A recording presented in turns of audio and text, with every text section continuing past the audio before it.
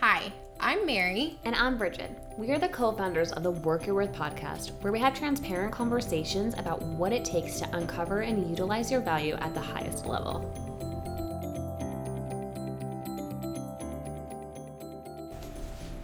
Hey guys, it's Mary.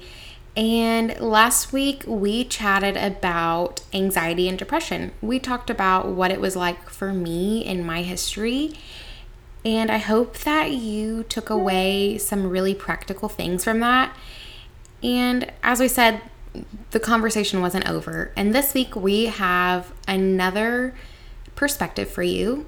This is probably one of the most real conversations I've ever heard from Bridget. And she talks about what it's like being on the other side of the table. So, Bridge, why don't you get us started?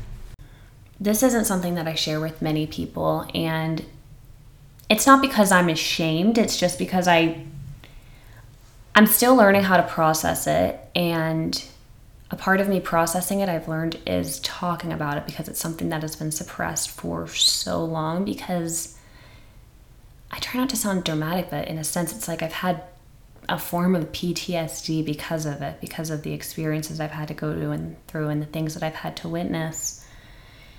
And I spent the majority of my life not having clarity on this situation.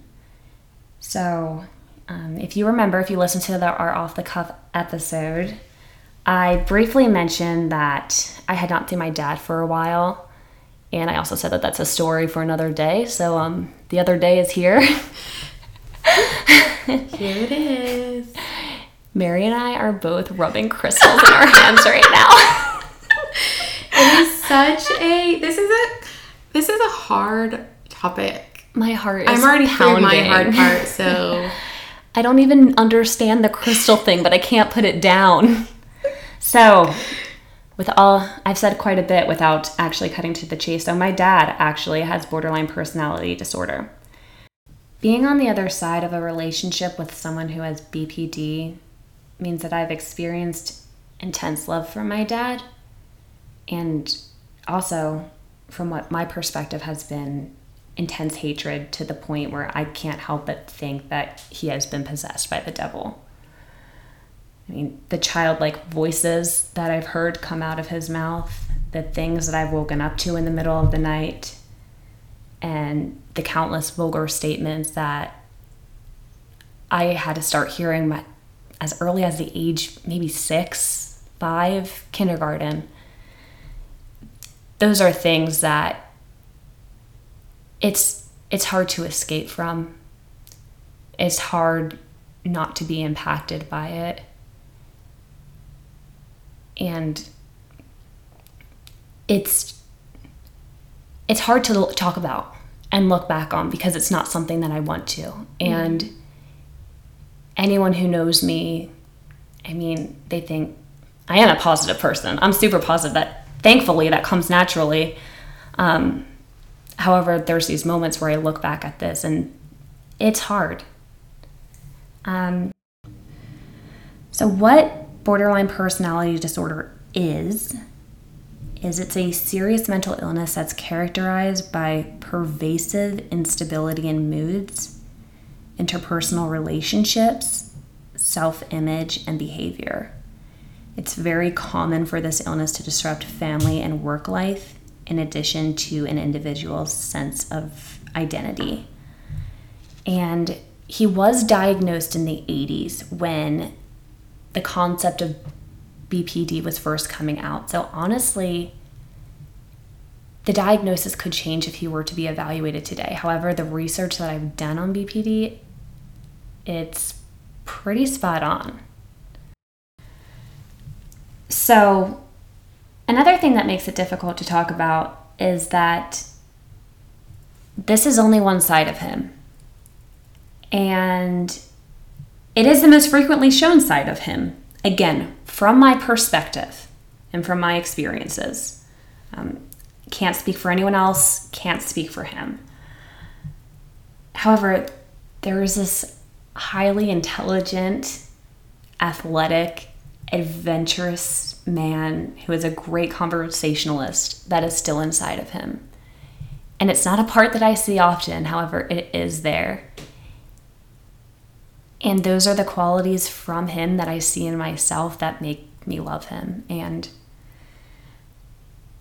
honestly, because of that, and I know that that's still inside of him, like, that's the reason I believe in unconditional love right there, because there have been so many things that have happened that I swore I hated him so many times. And there's things that if a friend were to do or say any of these things to me, I'd be done. However, no matter how intense our relationship can get, I can't not love him. I can't not be there for him when he needs me. It's also important to acknowledge that if you were to have a conversation with my dad, you would not hear what I am saying. You would hear the complete opposite. From his perspective, everything that I'm saying right now is a lie. It's completely made up, which everyone has the right to their own perspective. We'll just have to agree to disagree on what we've experienced. And honestly, this was really, really hard to deal with growing up. I was made to feel that being upset by his actions made me weak. If I caught him out on things that he said or did, I was told that I was a liar. I was told that I was made to feel that my opinions and my feelings were completely invalid and that I was dramatic. This led me to question absolutely everything about myself. Am I a pathological liar? Is there something wrong with me? Am I making things up in my mind? Did I hallucinate this? Am I crazy? And I feel like it's also because he's so intelligent. I mean, he has his master's degree from the University of Pennsylvania. He's a very smart man and he's good with his words, especially on paper. And he could probably make the most sane person question themselves. And so because of this, I went through so many different stages with him. As a child, I felt fear and I felt sadness. As a teenager, I was angry. To be honest, once high school started, I didn't have to go to my dad's house anymore. So from ages 14 until around 22, I was drunk every single weekend, starting in 8th grade, because I could finally do what I wanted on the weekends. And why not take the pain away? Why not forget the things that I've had to come home to for so many years? Why not escape? And I mean, going out, drinking, partying, it helped temporarily suppress the unresolved pain. And then, honestly, when I moved to Oklahoma is when, I definitely stopped drinking heavily. I mean, don't get me wrong, I love my wine and a night out here and there. However, moving to Oklahoma allowed me to grow and assess the situation. And I was able to remove myself from it. And between teenage years and adulthood, my dad and we were on a good page. However, things started popping off again right before I moved to Oklahoma. So then once I was out here, I got really involved with church and I learned about the power of prayer and meditation. And before I really learned how to pray properly, I would just pray, oh, I wish my dad wasn't crazy. I wish my dad would be nice. I wasn't acknowledging the fact that he has an uncontrollable illness. And it's uncontrollable because he is unable to have the self-awareness to see that there is an illness there. So without the self-awareness, yes, there is treatment. However, without the self-awareness, it's not going to happen. And stepping away, and I learned how to pray for other things. I prayed for understanding. I prayed for clarity. I prayed for confidence within myself. And that helped so much with processing this. And it helped me to differentiate the man from the disease. And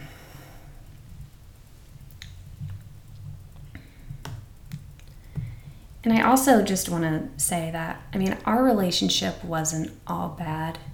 I mean, I know my dad loves me, and we've had fun moments. We've had really good moments. I mean, some of the best childhood memories I have are with him. However, it's just so easy to forget about the love that you felt in the good times because pain stings so much stronger, you know? And another thing is, once I moved to Oklahoma and I was able to differentiate the man between the illness, I got pretty angry once again, but it wasn't with him this time. My anger was towards the healthcare system and towards society and how we view mental illness. It's absolutely devastating to me that if a person is showing signs for cancer, they get treated for the disease that they're showing signs for. With no questions asked, the doctors are there to cure the cancer because they're showing signs. However, someone is showing signs of a severe mental illness,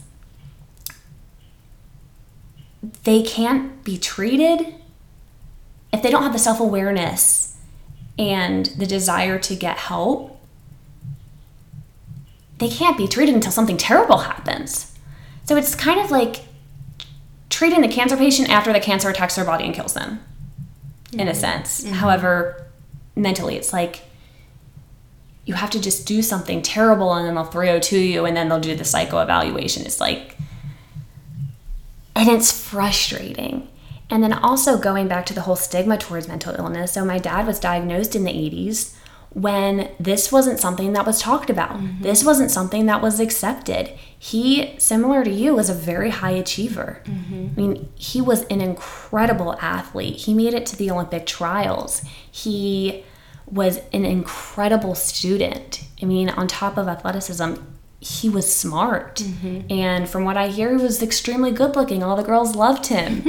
And so he was just the full package. And I wonder if he had been diagnosed during a time when there is the conversation about mental illness and when it is becoming more acceptable and when people are more comforting and understanding towards it. I wonder what he'd be like now. Mm-hmm. And of course, it's like, I'm going to wonder I wonder about him all the time, about things that could have went differently or things that could have contributed to it. And this is the reason why I want to talk about mental illness, because from my perspective, for years I didn't understand. I hated my dad. Loved him, but I hated him. I felt so much anger, and I felt that he was just crazy and mean and stupid, but really he is suffering. And you can see it in his eyes. You can see it in his body language. You can see it. It's written all over him. I mean, you look at his life. He is in pain. And the way he lashes out towards everyone, it comes from pain, and it's because of his illness. And it's just like, he has a little bit of an ego too. Honestly, every time I hear Donald Trump talk or like see Kanye West go out on a rant, it reminds me of my dad. Like, kind of a good way to put it. So he would never admit that there's something wrong. Everyone else is the problem. Everyone else is lying. Everyone else is brainwashed. And what can we do to make the world better for these people? For the people who are suffering like this? What can we do to make them feel welcomed into getting help and to make them feel loved and to make them feel cared for? And I'm asking this because honestly, I want advice. And I want the conversation to change. It needs to change. Mm-hmm. Because the fact that the conversations are starting to happen now, it's coming to light how many people truly suffer from these illnesses. I mean, you with your depression, I bet you that's a surprise to all of our listeners. Mm-hmm. And I think I did such a good job of being not emotional at the beginning of this. Like, I have that power we were talking, like, I can like turn down I can disconnect. Robot Mary. Can be Robot Mary. But I think really, like, it starts with awareness and it starts with understanding. And isn't that true of every single thing. If we seek first to understand, that I think that the solutions kind of start to appear. And again, like, there isn't just a magic bullet pill. Like, don't you wish that you could just do something and just like fix your dad? Oh my God, I would in a heartbeat. And so badly, like, I know, like, anybody, like, I wish I could push a button and be everything that I like see in my mind and have the ability to not feel controlled by something that is out of my control. And I think that, you know, like you said, like, for you, when you moved to Oklahoma and you learned how to pray, and that's part of it too. It's like learning to not ask for a solution, but ask for, how can we understand it? How can we have clarity and seek out community? And like, it's very, very sad to me. And I don't, again, is it just because there's more media and we see things? But to me, it feels like, yes, the conversation has started, but it's not enough. It's not enough at all. I really wanted, so in med school, like, there were several classmates that also were struggling, and they just couldn't, for whatever reason. It was just too hard for them to reach out and be open about it. And so, typical of me, like, I wrote a blog post about what I was going through, and there were so many people that reached out to me and told me that they were also going through the same thing. And I just wondered, like, what is it about me that makes me feel brave enough to share? What is it about them that is stopping them? And how can we bridge that? Because I really believe that no matter what it is that you're going through, that community is the most powerful thing. That if we bring light to these things that we fear what we don't understand. Absolutely. And so, like, my heart hurts for you, and it hurts for your dad, and I wish that I could fix it, but there isn't.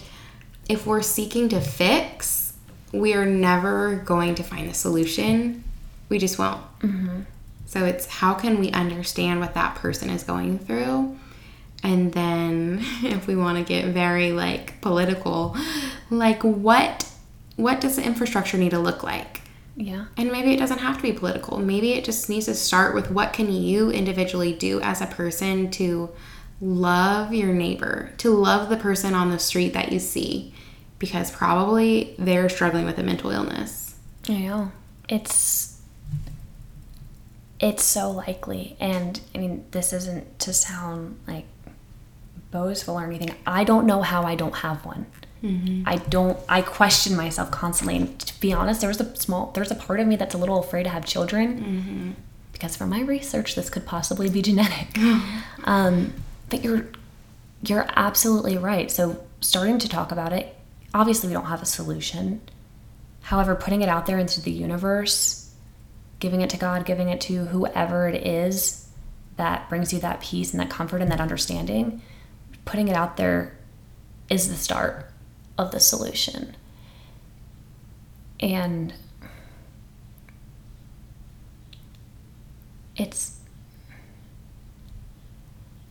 just it's so unsuspecting. You never know. And you cannot assume people either. I mean, so I promise, I mean, I'm sure you all know, I'm not like this every day. I'm typically much more giddy, and honestly, I'm on my way back there, because after we're done recording, we're going to cook dinner and have a good time. But I'd like to share some things in addition to what I've already said that have helped me to deal with this. And if you, as a listener, or anyone that you know has tips that you would like to share too, let us know, because that would be so helpful. Because, I mean, honestly, do any of us know what the hell we're doing? No. Collaboration can help. Yes. So, from the perspective of someone who's been on the other side of someone else's mental illness, these are things that have helped me. They are not from a doctor resource or website. I mean, there's no like factual information behind this. It's just from my experience. Learn how to differentiate when the person you know is speaking and when their illness is speaking. Because honestly, if my dad is speaking to me, cool, I'm good to talk to him. I can always tell the language changes when it's the illness talking. I ignore it. I have to. Also, you need to protect yourself and give yourself distance when necessary. Because as I said, yes, I love my dad. However, there have been times when I've had him blocked on social media, phone. Actually, I don't even have his phone number. Email, everything. And I needed that time because it wasn't healthy and it wasn't good for me. I remember August 2015, I believe, I was coming back from Nashville I had an amazing weekend with my best friend Paige, and he started going off again. And he continued to, and there have been a few times when I felt depressed in my life. I could probably count the amount of times, and that was one of them. I was in a funk for about a month, and it was because I wouldn't turn it off. I just let him keep coming and keep coming. Protect yourself and know when to step away. That does not mean you don't love them. That does not mean you're not there for them. That means that you are looking out for you and for your mental health and doing what needs to be done in order for you to go about living your life in a productive and a healthy way. Always remember the good about the person. However, stay cautious and stay aware that the illness is there. And that I lived for so long thinking that when I had good days with my dad, they were going to stay good. The past was just behind us. It's like their illness is untreated, it'll likely come back. Embrace the good. Remember the good. Just stay cautious. Do not throw their illness in their face. I've called my dad crazy 1,000 times. I mean, that didn't help anything. That's fuel to the fire. And if they don't have the awareness to it and you're lashing out on them in anger and telling them all the bad things about themselves and why they're crazy, that's not going to help. I mean, maybe, I don't know, this is just what I'm thinking. Maybe if you caught your person in a good day and could have that conversation, maybe it would be welcomed. If that opportunity presented itself, maybe I would try it. I believe that my dad's living in Colombia right now, the country, not the city. So who knows when the next time we'll see each other would be, but if the opportunity presented itself, I'd love to do that. It's also important to understand that you cannot control the actions of others. For so long, I thought that my dad lashed out because of me. For years, when I was a kid, I thought that my parents got divorced because of me. Because the first time that I saw them fight, I asked my dad, I had cereal in my hand, and I think they were Rice Chex, which is weird because it wasn't a sugary cereal. And I remember exactly where we were standing. We had this white swinging door, and I asked if I could have a bowl of cereal, and my dad said no. And my mom said, why did you tell her no? Bridget, you can have that cereal. And then they started fighting. And then from that moment on, I just only remember them fighting. And at the time, I was young. I was in kindergarten when they got divorced. And I just remember thinking, they got divorced because of me. If I would have never asked to have a bowl of cereal, they would have never got divorced.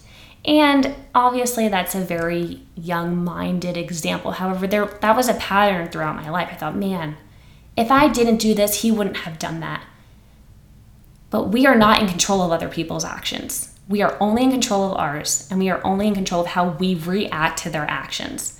So when they're displaying these harsh actions, are we going to react in a way that will add fuel to the fire, or are we going to react in a way that could potentially diffuse the situation? Also,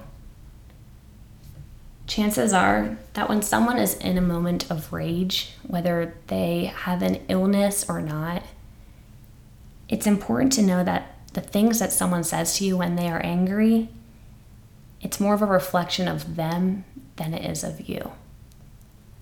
And that was a really hard concept to grasp, but a very, very important concept to grasp. So those are the things that have helped me through this. And it is clearly a work in progress.